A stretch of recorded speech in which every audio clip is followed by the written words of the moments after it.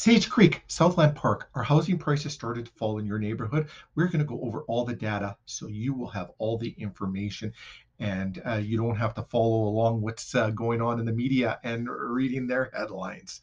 Yeah, let's first off go over what has sold, how many houses have been listed in the area. If we go into the Sage Creek Southland Park, there were 98 houses that were listed from January 1 to the end of June.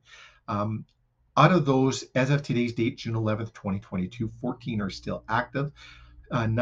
69 homes that were sold. One is pending sale currently. There are 21 that are voluntary withdrawn and 10 that have expired. And that's very common when you have a lot of new builds and stuff like that. You can have stuff withdrawn and relisted and things like that. So not unusual there at all with those type of numbers. Now the average square footage was 1,920 square feet with an average list price of 690,000. Average sold price of 679,000, and then the sold to list ratio at 105.6%, meaning the home sold on average of 5.6% over listing. You say, well, that doesn't make sense with the list price at 690 and sold price is actually lower than that. And again, that's going to get into the fact where there's some new builds and stuff on there that's on the market that haven't sold yet and things like that, and it can affect the sold price. But things are selling on average over days on market of 26, which is higher than the norm in the city. And again, new builds are what are going to throw that off. So let's take a look at some of the numbers here of what things have been selling for. So if we take a look at over the past 5 years, 2017, 480,000 was the average selling price. Then 18 and went to 487, then dropped a little bit in 2019 at 479. Then we saw a jump in 2020 going up to 519, then 593 and 680 in the first part of the year. We saw January, February, some record numbers going out. There was really a lack of inventory. We were sitting less than a month's worth of inventory, which is an extreme seller's market. A seller's market is anywhere 1 to 4 months of inventory. Balance is 4 to 6 months, and 6 months beyond of inventory beyond is a buyer's market. We are currently sitting at 1.39 months of inventory in Winnipeg. That's up from 1.19 last month.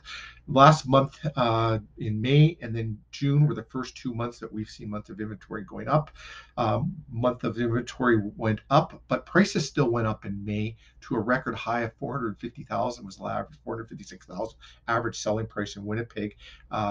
June it actually pulled back to 425 being the average, and we're going to see this number pull back here too as well, closer to that probably finish off closer to that $600,000 range.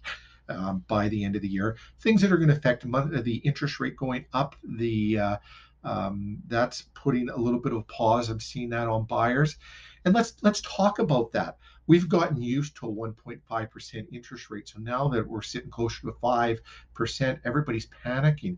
But if you take a look at 5 years ago, that's a great interest rate. Also, if you take a look at the numbers of homes being sold, the media is reporting that, the sales of housing prices down by this large amount. Yes, they are down from 2021 numbers, but that was 2021 wasn't the norm. It was a record high year. If we go back to pre-pandemic numbers, 2018, 2019, even the beginning of 2020, and look at the sales numbers, our numbers are higher than that still right now for selling numbers. So we're going to be okay with that. Inflation is going up. It's affecting things.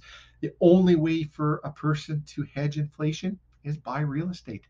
So people are going to say, oh, well, what has my house gone down by? And they're going to panic about that. What does it matter if you're not selling your house?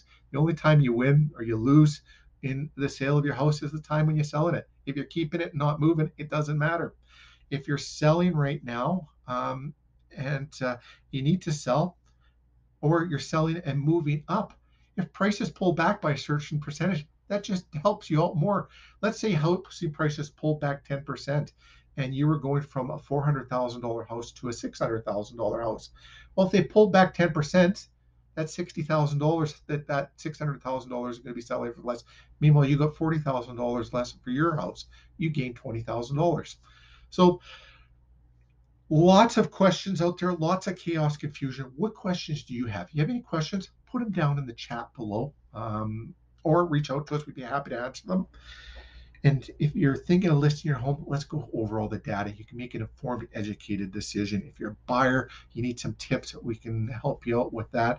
And if you're looking to list your house, we'd love to list your house and go over all of the information so you can be informed, know what's going on in the market, and then make it a stress-free transaction. Thanks for watching. Tune in next week. We'll be doing our weekly reports again, and then at the end of the month, we'll do a monthly report. Then when our third quarter is up, we'll do that. And the end of the year, we'll also do an end of the year. In the meanwhile, we'll be doing weekly reports. And any real estate related questions, just reach out to us. We love having real estate related conversations. Thanks for watching. Have yourself a fantastic day.